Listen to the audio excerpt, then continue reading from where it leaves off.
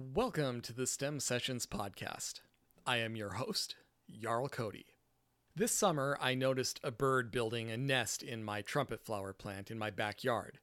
After observation, I identified it as a northern mockingbird. It would carry sticks and grass into the trumpet flower, then fly out and repeat. I was able to watch the nest increase in size by looking at it from below. I've heard northern mockingbirds in my neighborhood for years. They would sing all day and all night. I'd wake up 3 a.m. and hear them if my window was open, but I knew nothing of the species or its life cycle. I then noticed that the mockingbirds were carrying insects to the nest instead of grass, and a few days later, I started hearing the sounds of babies screaming for food whenever the parents stopped by. Later, we saw 2 babies hopping around the canopy of the trumpet flower plant, and one was hopping around the yard. The parents kept watch and kept feeding them. We were able to watch the babies get bigger, lose their baby feathers. They explored more and more of the backyard, actually started flying and not just hopping around, and eventually they all left our yard for better territory. I researched a lot about the northern mockingbird to make sure I wouldn't cause them to abandon the chicks. And instead of just letting that information sit in my notebooks, I'd figure I'd share it with you now. This is the STEM Sessions Podcast, Episode 17, The Northern Mockingbird.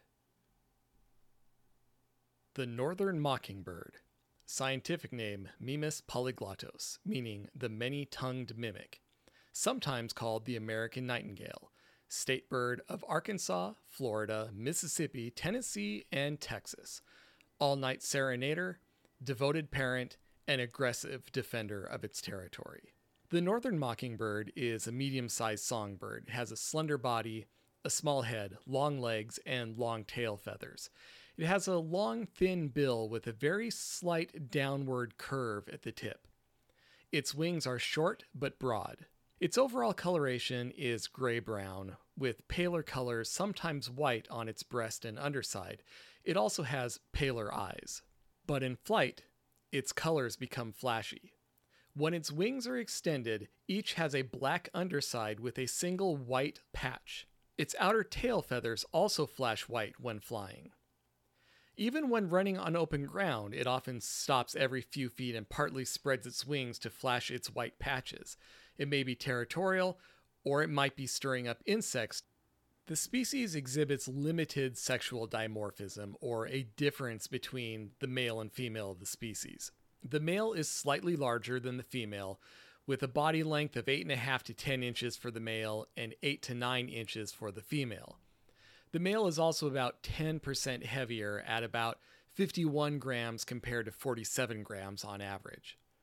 Coloration between the sexes is the same as well, except for darker tail feathers on the female. Populations of the northern mockingbird are currently stable and even increasing in some areas. They're traditionally associated with the U.S. Southeast, including Texas. But today, crowdsourced sightings such as eBird.com show them all over North America. Hotspots are still in Texas and the southeastern U.S., Cuba, Puerto Rico, and other Caribbean islands. They're also frequently seen in Mexico and the U.S. West, and even New England. Less frequent sightings in northern states and Canadian provinces. Its range has fluctuated over the centuries. In the late 1700s to early 1900s, the pet trade decreased wild population in the northern ranges. Once the pet trade was stopped, the population rebounded. Recent decades, the population has expanded north, especially into New England, perhaps a result of widespread planting of multiflora rose, a source of favorite berries and good nest sites. In most areas where the northern mockingbird resides, it's a permanent resident, although the northernmost populations may move south during the really harsh winters. There are 3 recognized subspecies of the northern mockingbird. MP polyglottos is found in the southern and eastern United States, and it's the typical northern mockingbird that we think of. MP leucopterus is also called the western mockingbird and is found in western North America from the plains to the Pacific Ocean and into Mexico. MP orpheus is found in Cuba, the Dominican Republic, Puerto Rico, and other Caribbean islands. The three subspecies appear very similar to each other, with the primary difference being average size. The mockingbird on the islands, M.P. orpheus, tends to be smaller than the southern and eastern mainland bird, or M.P. polyglottus, while the western mockingbird, M.P. leucopterus, is the largest of the subspecies, but has a shorter tail. The northern mockingbird is famous for its songs. It will often repeat a phrase 5 to 7 times before switching to the next piece of music. One study recorded at least 39 songs and 50 distinct calls in the populations it was following. As its name, the many-tongued mimic, implies, it can parrot nearly any sound in their immediate environment. Calls include other birds, car alarms, cell phone rings, musical instruments, and even dogs barking. The male sings all day and all night to attract a mate and establish his territory. And I can personally attest to the all day and night not being an exaggeration. If my bedroom window was open during the night, I would commonly hear him singing, sometimes annoyingly, sometimes pleasant, at 3 a.m., 4 a.m., all the way to sunrise. At first, I woke up several times confused as to what I was hearing because I couldn't understand how something could make that many unrelated sounds. Males and females both reach sexual maturity at approximately 1 year old. Breeding occurs in spring and early summer depending on the climate. The male sings to attract nearby females.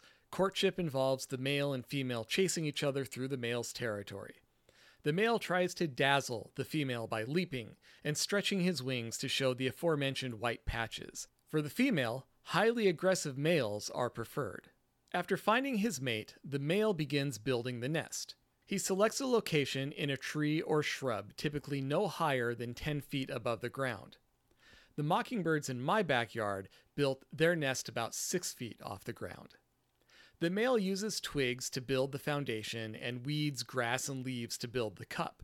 The female then lines the cup with softer materials like animal hair or moss or small roots. The female lays 2 to 6 eggs in a clutch. The eggs are greenish to bluish gray with blotches for camouflage. They're approximately 1 inch in size, and only the female incubates the eggs. The clutch hatches after 11 to 14 days, and then both parents actively feed and protect the hatchlings. Chicks leave the nest 10 to 12 days after hatching. The fledglings can't fly very well. They make short, awkward flights like domestic chickens. So they often just run along the ground more than fly. They still will have baby feathers, but the adult feathers quickly grow in. They'll hide in bushes and taller grass. The male parent becomes the primary caregiver and is responsible for feeding, protecting, and teaching the fledglings to find food. However, the female is still involved, albeit at a distance. Fledglings are independent 10 to 15 days after leaving the nest. Flying is still a bit awkward for them, but they can get high enough in trees for protection and to find their own food. During the fledging process, parents begin building a new nest for their next brood. In fact, they'll have up to 4 broods in a year depending on weather and available resources. They build a new nest each time. The parents are generally monogamous for the length of the breeding season and sometimes for life, though the female may choose a new mate between broods if the male does not provide enough feeding or protection. My observations more or less track with the timeline and description given in the literature. The parents started building a nest around June 13th. I first heard the chicks on July 3rd, so likely they hatched a few days earlier around June 29th or June 30th. The first chick left the nest on July 8th, the second and third on July 9th.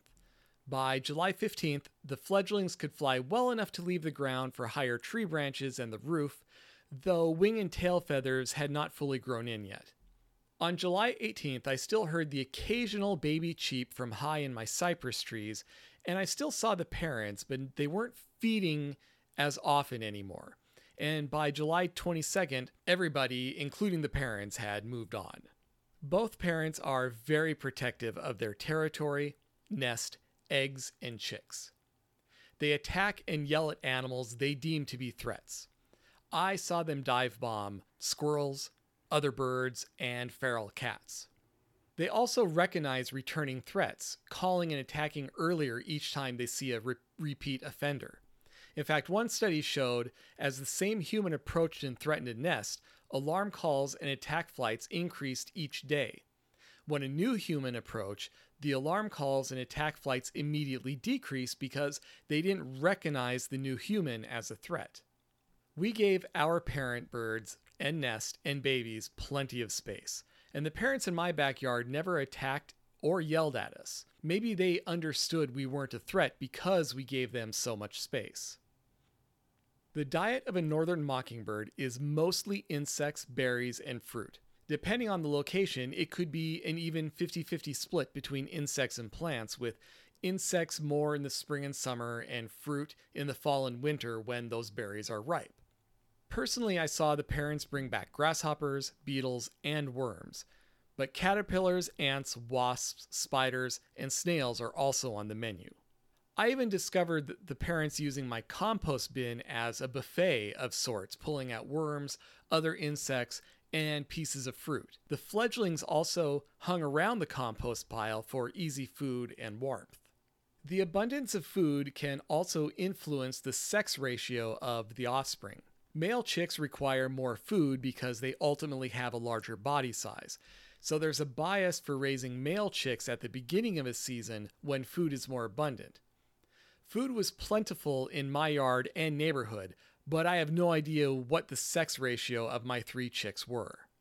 Although they are smaller birds, the northern mockingbird's aggressive behavior makes them less appealing targets of predation. Yet owls and hawks may still hunt adults if no other food is available to them. Fledglings are also vulnerable to raptors and domestic and feral cats because they often run along open ground. Eggs and nestlings are vulnerable to raptors, cats, sometimes snakes, so well-built, hidden, and defendable nests are vital. Weather patterns such as cold winters or mild winters, drought, also impact population numbers of the northern mockingbird. Watching a pair of northern mockingbirds raise 3 chicks was stressful. We couldn't use our backyard as we normally do. If we were too close to the nest when the parents stopped by with food, we had to back off. We had to take care when watering, when the fledglings were running around so we didn't get them wet, because we never knew which bush they might be hiding in. We couldn't trim the bushes or the trees. The babies made noise from sunrise to sunset. And as humans, we interpreted their squeaking calls as frantic or being in danger, and that triggered us to want to help them. But the parents obviously knew what they were doing, so again, we just had to live with it and back off. Along with the stress, though, the experience was educational and very rewarding. First, I had to identify and research the type of bird to make sure I didn't do anything to make the situation more difficult. I wouldn't have learned any of the information in this episode had the northern mockingbird not selected my trumpet plant in which to nest. I even bought a new monocular, a better one, so I could observe them from afar. It's been several months since the babies successfully fledged. I see and hear the occasional mockingbird, and I'm sure the parents have moved on to a nesting site, or maybe 2 by this point. I always want to encourage wildlife to thrive, so I took it as a big compliment they chose our yard to be their nesting site, and I'm very much looking forward to the next experience. Thank you for listening to this episode of the STEM Sessions podcast. I do my best to always provide accurate information, but unfortunately, I'm fallible like everyone else. So I encourage you to do your own research on the topic we discussed. Corrections and new information are always welcome. Show notes, contact information, and details of our other activities such as meetups can be found on our website, www.thestemsessions.com. If you receive value from this episode and wish to give some back, please visit thestemsessions.com/value for value for ways to support the podcast. And most importantly, please remember that STEM is not the exclusive property of experts, policymakers, or talking heads. Every presenter is susceptible to bias unconsciously or deliberately. So always verify what you read and what you're told. Do your own research, satisfy your curiosity, and keep learning.